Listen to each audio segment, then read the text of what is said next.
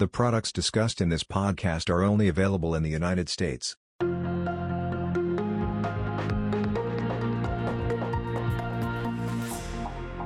Hello and welcome to From the Consultant's Desk, where we discuss asset allocation trends in financial advisor portfolios analyzed by Natixis Investment Managers Solutions.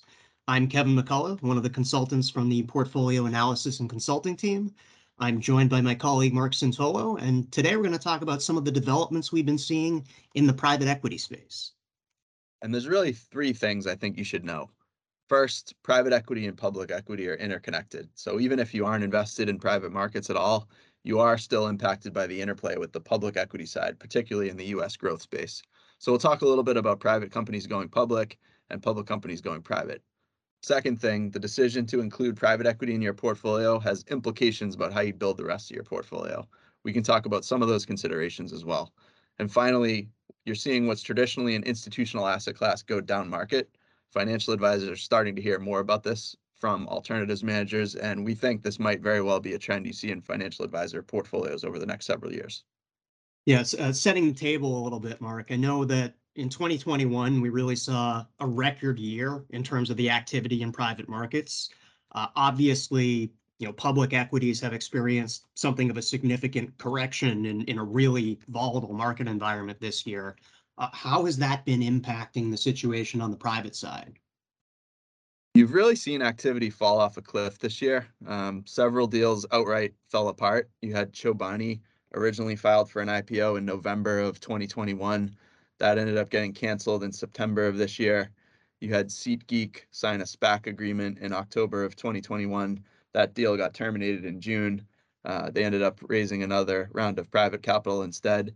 And one interesting thing that's happened in China, which is another big market for IPOs, is there's a backlog that dates back even further with regulatory concerns that really started late in 2021. You had companies potentially waiting to go IPO, and then this year they run into a really challenging return environment. So perhaps an even bigger backlog over in China. Volume-wise, US IPO volumes are actually down 96% year over year, at least through the end of August. So we've definitely seen a big drop off versus 2021. That's a pretty extreme number, down 96%, but I think that makes intuitive sense. This is far from an advantageous time for most companies to go public when risk appetite is so poor, and you can imagine the reception from markets probably isn't as strong as they would like. Very true. So we just talked about the lack of private companies going public. That would obviously mean we have private companies staying private. And we've spoken about this on this podcast before about unicorns. And those are privately held startup companies valued over $1 billion. We've got almost 1,200 of those today. This is a number that, as we've said before, has increased substantially over the past few years. 200 were added just in the first half of 2022 alone. And this is happening, obviously, as public markets are selling off sharply. And you're getting a large number of really sizable companies out there on the private side. So this was once, maybe considered a micro cap asset class. It's now made up of companies across the spectrum. You've got small, mid, even large cap based on valuation levels. These are names that you've heard of, like Instacart, SpaceX, SeatGeek, and Reddit. Yeah, Mark, would it be fair to say that private companies are in this environment, or at least recently, staying private longer than they have historically? It would. We looked at some data that showed back in 1999, the average age of technology companies that went public was 4.5 years. In 2020, it had risen to 12 years. So I think companies are realizing there's benefits to operational costs, compliance disclosures, avoiding the pressures of the quarterly reporting cycle as long as possible. And there's also the obvious benefit of strategically timing the IPO to try to maximize your valuation. And of course, we also have the opposite side of public companies going private. So on the buyout side, to set the stage, you had buyout funds sitting on over 800 billion in dry powder at the end of 2021. Now in 2022, as everyone knows, we've had a sell-off in US stocks, to start the year. That was particularly painful in growth stocks and in particular technology. And so the private equity response was somewhat of a rush to buy and delist public equity names in technology, particularly software, but other sectors as well. You even had some interesting comments from Kathy Wood, the CEO and founder of ARK, that she viewed companies trading at low valuations getting bought out is the biggest risk to her firm. She said that they'll fight tooth and nail against companies trying to pluck some of these long-term growth stories at bargain basement prices. Yeah, on the topic of valuations, maybe let's switch gears for a bit and just discuss some of the portfolio implications of investing in private equity. Again, as we alluded to earlier, public equities have really seen a major multiple re-rating to the downside this year. Have we seen similar corrections or write-downs of the valuations on the private side of equities? We've really seen this a lot this year, with the denominator effect taking hold among investors that have private market allocations. And so what the denominator effect would say is that you've got a target allocation to an asset class, in this case, private equity, where the returns have held up a lot more than the rest of the portfolio. So it becomes a bigger allocation of a declining base. So just for an example, someone with a 10% allocation to private equity, even if those returns are flat, if everything else is falling, that could have easily become, 11.5, 12% of an allocation, which maybe is still within their target range, but could be above as well.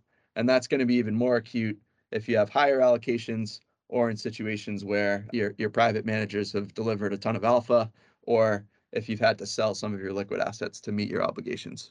Yeah, speaking of alpha, from a manager divergence standpoint, I'd also point out that, private equity behaves a lot like some other alternative asset classes where this gap between the top and bottom performers in any given period can be pretty extreme and pretty wide between those. So alpha, certainly I would say is the driver of performance in private markets, whereas in public markets, you tend to get beta, driving a lot more of that return. Yeah, when you look at historical returns, you can easily support an illiquidity premium of 3, if not 4% or more. And that's looking at pooled returns from different private equity managers that are out there, as reported by Cambridge Associates, and there are others as well. So 3 to 4% of an illiquidity premium, but that's the average. You're going to have a massive difference between the top quartile managers and the bottom quartile managers. We looked at the delta between those exact figures, and for private equity over a 10-year period of time, there was a 20% gap. So, you had like a 30% average return among top quartile managers compared to a 10% return among bottom quartile managers. Compare that to the public side, it's only about 5 to 7%. So a massive difference on the private side where, yes, you can get that illiquidity premium, but manager selection is paramount, and you need to be with really high quality managers to feel confident that you're going to achieve that. Yeah, makes sense. The market environment comes up pretty frequently when discussing allocation to private equities. Would you say, Mark, are there particular opportunities for investing in private equities in a down market or a recessionary environment, which is obviously the possibility of recession is getting a lot of press these days? Yeah, I think what's important is a strong market when you're trying to exit your investments, not when you're trying to enter the investment. So it doesn't usually make sense to try to time your commitment pace with private equity. Going back and looking at historical returns, obviously we've got the tech bubble, was a major equity correction, and then we had the GFC back in 2008, 2009. Those were not the vintages that you would have wanted to avoid in retrospect. It was 1999, perhaps 2006, a couple of years before the recessions. Those are the vintages where money was being put to work when the market was most challenged. I'd say investing in a recession could actually benefit the portfolio. You're definitely, taking that on at the cost of reduced liquidity. But as we've seen, you can kind of get decent sized returns even in those vintage years that you'd think would be challenged. What I think is different this year, even though equity markets are down and we're not in a recession just yet, but you want ideally a broad opportunity set of deals for choose from, and that's what's not really been happening this year, as we've said. Yeah, that makes sense. From an exposure standpoint, in private equity, you're often getting this small to mid cap, or obviously sometimes large these days, based on what we highlighted earlier. But generally you're getting this skew that's maybe a small mid cap growth style exposure. On the public side, it's interesting that you see something of a gap in passive benchmarks in terms of getting similar exposure to some of these early stage, maybe high growth companies. Yeah, so knowing that unicorns have been staying private longer, we actually went back and looked at the top 10 unicorns from 5 years ago. And of those 10, two are still unicorns today. One was acquired by another company, and seven had gone public. But interestingly enough, none of those seven were in the S&P 500 or even the S&P 1500. All seven were a part of the Russell 1000, though. So a couple takeaways. So the S&P's got a more stringent inclusion criteria that looks at, how long you've been a public company as well as how profitable you've been, while Russell's more inclusive. So if you're thinking about investing passively, if you're in the S&P, you're going to be in this, more inclusive opportunity set. If you're in the Russell, you're definitely getting a broader set of exposures, but at the cost of some noise around rebalancing dates. We saw that earlier this year. Back in June, there was a Russell rebalance, and a handful of names switched in and out of the index. We think maybe the best way to play it for at least a portion of your portfolio is active management. So active management can help get you the early exposure to those companies before they're picked up in the benchmark's inclusion criteria, whether that's the Russell sort of quickly or the S&P down the road. And I think the important implication sort of either way is that we're definitely seeing more value creation on the private side than you would have seen back in, say, 1999. Whether that's going to be something that you access with private equity or access through active management on the equity side, we definitely think it's something that you want to be aware of as you're investing in equities, particularly growth equity. Yeah, I'd add that there may be implications for constructing the rest of the portfolio around a private allocation.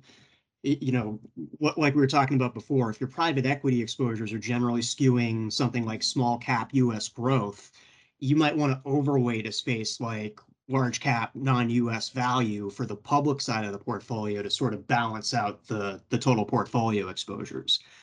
You also can't have too much of a private allocation in proportion to the total portfolio, or you really begin to sacrifice that liquidity that you might need in a market downturn, for example.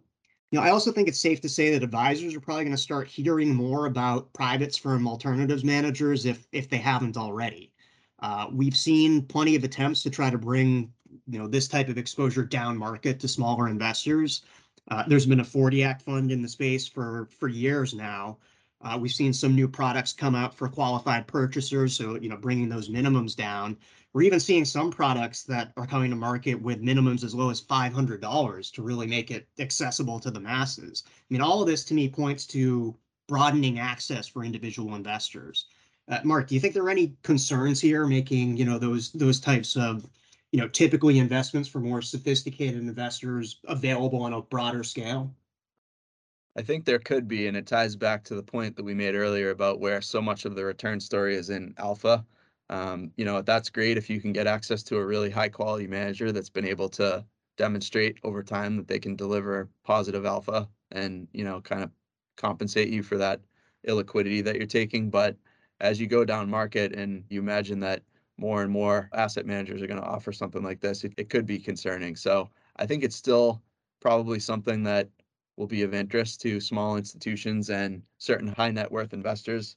I'd just say that maybe instead of going from 0% or to 20% or to 30%, maybe it's 5 or 10. I think you can kind of recognize that a lot of the pain that's happened in public markets has not happened on the private side, and so staying a little bit more liquid, kind of gradually getting that exposure might end up paying off. That concludes our discussion about some of the recent trends we've been seeing in private markets. Please feel free to reach out to us with any questions or comments about portfolio trends or customized insights that are tailored to your specific portfolio. On behalf of the portfolio consulting team at Natixis Investment Managers, thank you for your continued partnership, and thanks for listening.